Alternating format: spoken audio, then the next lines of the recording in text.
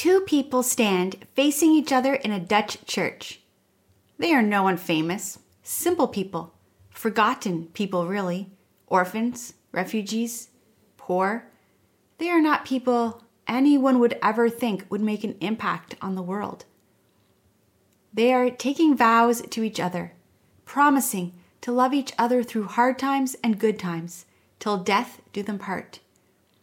There are only a few people to witness this wedding.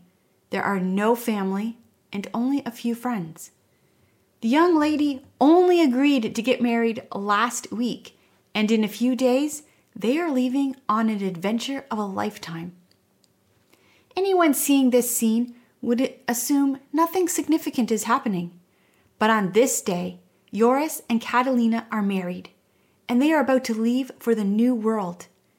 Today, more than 1 million Americans are descendants from this couple, and their story is an amazing one.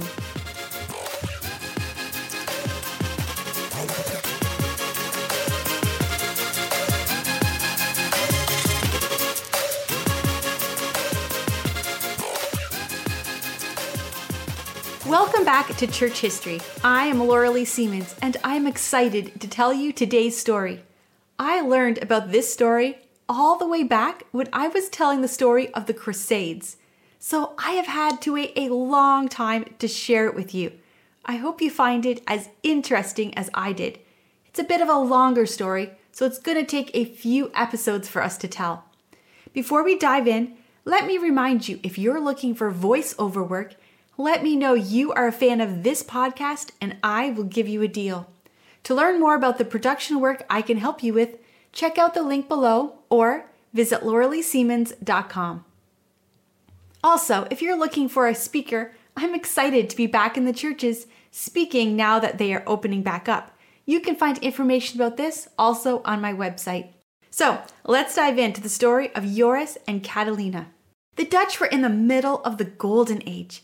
The country had become extremely wealthy. The art was amazing. Rembrandt is an example of the Dutch from this time period. From his art, we can see a switch was happening in the culture and the church. Although Rembrandt did religious art, he began to paint nature scenes, portraits, and animals. The move from art away from art made for the cathedrals to art being made for the regular person was a huge shift. The Dutch law was also a huge shift. Law schools grew, and the law became very important to the Dutch. People had rights. The deals were written down and documented. Land deals especially had to be documented in order to be considered legal. Science exploded in the Dutch culture.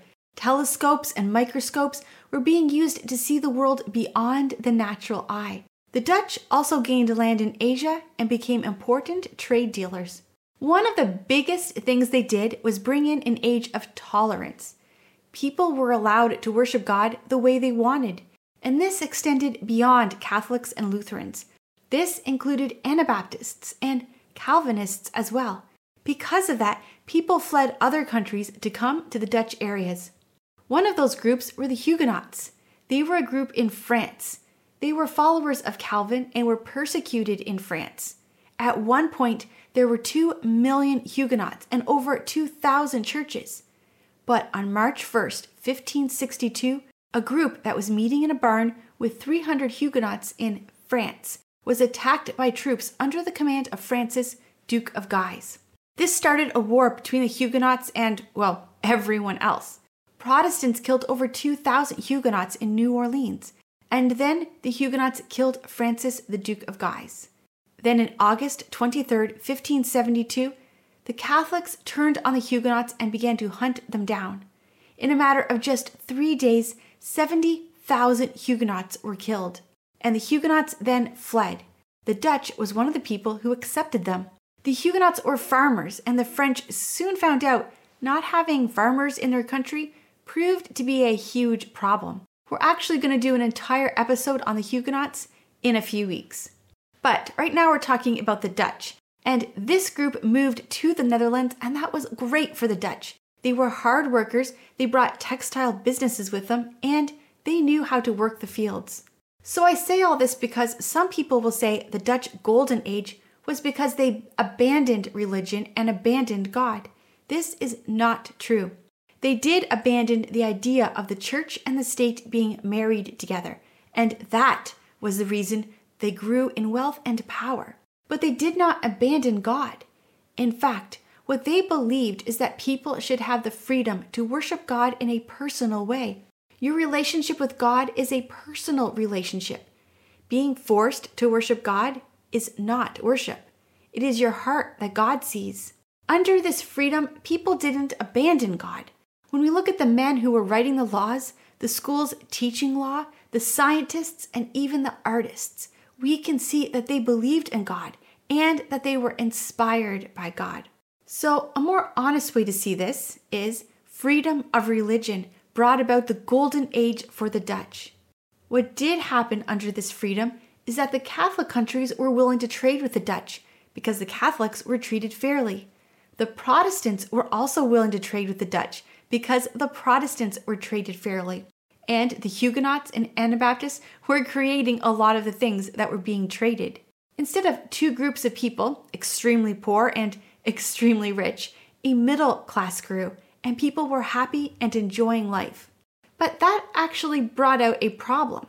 You see, at this time, the New World was being navigated and claimed by English, France, and Spain. The Dutch knew this would be a problem for them, especially the Spanish. The Dutch knew that if the English, French, or Spanish controlled the New World, they would become very powerful, and the Dutch idea of tolerance might not survive. The Dutch had paid an Englishman named Henry Hudson to look for a passage for their trade ships. Henry Hudson had thought he had found the ocean, but what he had found was the Hudson Bay. His crew actually abandoned him and his son on a raft in the Hudson Bay, and they died alone there. But the crew believed what he had found was useless. However, the land he discovered at this time would prove to be the most important part of the New World. Now, the English were claiming this land since Henry Hudson was English, but the Dutch were claiming the land because they had paid for his trip. The English were having an easy time getting people to flee England and move to the New World to set up colonies and claim land. The Puritans and the Pilgrims were looking for a place to worship God the way they wanted, so the English had a lot of people willing to risk it. In a future episode, we're going to talk more about the Puritans and the Pilgrims. However, the Dutch, they could not find people willing to leave. Why would anyone leave the one country in the world that was thriving, free, and really the best place on earth to live? The Dutch Trading Company went to the churches, asking for people willing to go. They would give them free land, free animals. They would be able to live in freedom and start life from scratch. The men from the Dutch company were laughed at. No one was going to a strange land with no cities, no law, no art, no science, no music, no schools. Nope, not happening. Life for the Dutch was just too good. But there was one young man, a 19-year-old man named Joris, and he found it interesting. You see, he was poor. He had no family, and while life for the Dutch was great, for people like him, they were left behind. At church that day was a young lady named Catalina. She was 18 years old. Catalina was an orphan who had grown up as a refugee, and she was a peasant. There was no way she could see herself ever doing well, even here in the Netherlands. Joris asked Catalina if she would marry him, and then move with him to this new world. For both Joris and Catalina, this looked like a way for them to break free from life as a peasant, and a way for them to create a world for themselves. So Catalina agreed, and a week later they were married in the church with no family and just a few friends. And then, just 10 days later, they were on a boat headed into the unknown. Catalina was excited, although once she could no longer see any land, she wondered if she had made a huge mistake. Like your excitement to ride a roller coaster changes to dread and questioning your choice as you climb that first hill, but it's just too late to go back. That was the thrill Catalina felt as the land disappeared and she was surrounded by water. For 3 months, the couples saw nothing but water, as they spent time getting to know their fellow adventurers. As they grew closer to the land that would be their new home, they were met with their first problem: France. A boat with a French flag approached them, guns drawn. They told the ship to turn around and return to the Netherlands. This land had been claimed by the French. But the captain of their ship refused to back down. Instead, his guns were drawn. The Dutch had claim to this land because they had paid for the trip of Henry Hudson. So for a while, the two ships refused to back down. And for Joris and Catalina, it looked as if they'd made a huge mistake, and they were all going to die in the middle of nowhere. However, the French did back down, and the ship was allowed to continue. They landed, and as Joris and Catalina walked off the boat, they stepped onto land that would be their new home. The first job everyone had was to clear the land and then build the fort. Once the fort was built, they were allowed to build their homes and the church. Then they began to plant their fields. In a short time, a small town had been built, and Joris and Catalina were excited and happy. They were no longer peasants. They were now homeowners with their own farm. And Joris was quickly becoming one of the most respected men in the fort.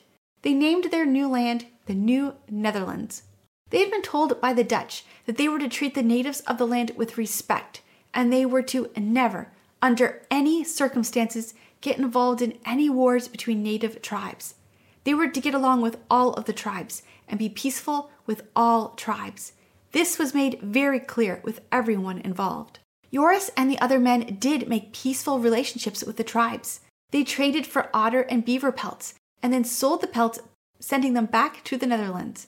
The first year, they were able to sell 500 otter pelts and 5,000 beaver pelts. That first year, the crop grew taller than Joris. Things were going so well. Then one day, ships arrived with animals, and Joris and Catalina were given cows, chickens, and horses for their farm. Life got even better when Catalina gave birth to their first child, Sarah. Sarah was the first baby born in the Dutch community, and Sarah was officially a native born in the land. Catalina worked with the native people to learn their language. She helped create a dictionary with their words. This helped more people who were trading with the native people. They learned the ways of the native people, and they learned to respect them. The first 2 years were good. Crops were good. Relationships with the native were good. No French, Spanish, or English were attacking them, and the couple loved their life. Then one night, everything changed. The tribe the group worked the most with were the Mohicans. They had become more than just trading partners. They were friends. And one night, the Mohicans asked the Dutch for help. Another tribe, the Mohawks, were constantly attacking the Mohicans and killing them, and it became clear the Mohicans would soon be eliminated. The group had been told under no circumstances were they to get involved in any wars between tribes. This is easy to say when you live across the ocean, but when they are your friends and your neighbors, you can't just sit by and do nothing while they are killed. So, the Dutch agreed to fight alongside the Mohicans. But the Mohawks were powerful warriors, and they defeated the Dutch and the Mohicans. Suddenly, the Mohawks saw the Dutch as enemies as well. Joris survived the battle, and Catalina and Joris now stood in a new area of town, the cemetery. Rows and rows of men now buried in the new cemetery, including their leader. It was the year 1626, and the small, peaceful life was shattered. Now they lived in fear, waiting for the Mohawks to attack. They were trapped in their fort. They had no leader, and the families were grieving the loss of fathers and sons. Catalina and Joris had come here for a better life, and they had found it. The last 2 years had been amazing. It was hard to believe that it was just 2 years ago that they were two peasants standing in a Dutch church and vowing to be together for better or worse in life or death. And now they were trapped. Everything they had dreamed of was about to come crashing down, all because of one choice. They had done what the Dutch had forbidden. They had gotten involved in a tribal war. The Dutch had planned on creating a place of tolerance and acceptance of all people, a place of freedom, a place especially of religious freedom. And for 2 years, it had gone well. But now, You'll want to find out what happens to Catalina and Joris and the Dutch community. To do that, you're going to have to tune in next week for part 2 of their story. To do that, make sure you subscribe, and when you do that, how about leaving a review? And share this episode with a friend. Next Monday, you're going to find out what happens to this young couple. In the meantime, for more blogs, for more videos, and for more podcasts, check out LauraleeSiemens.com.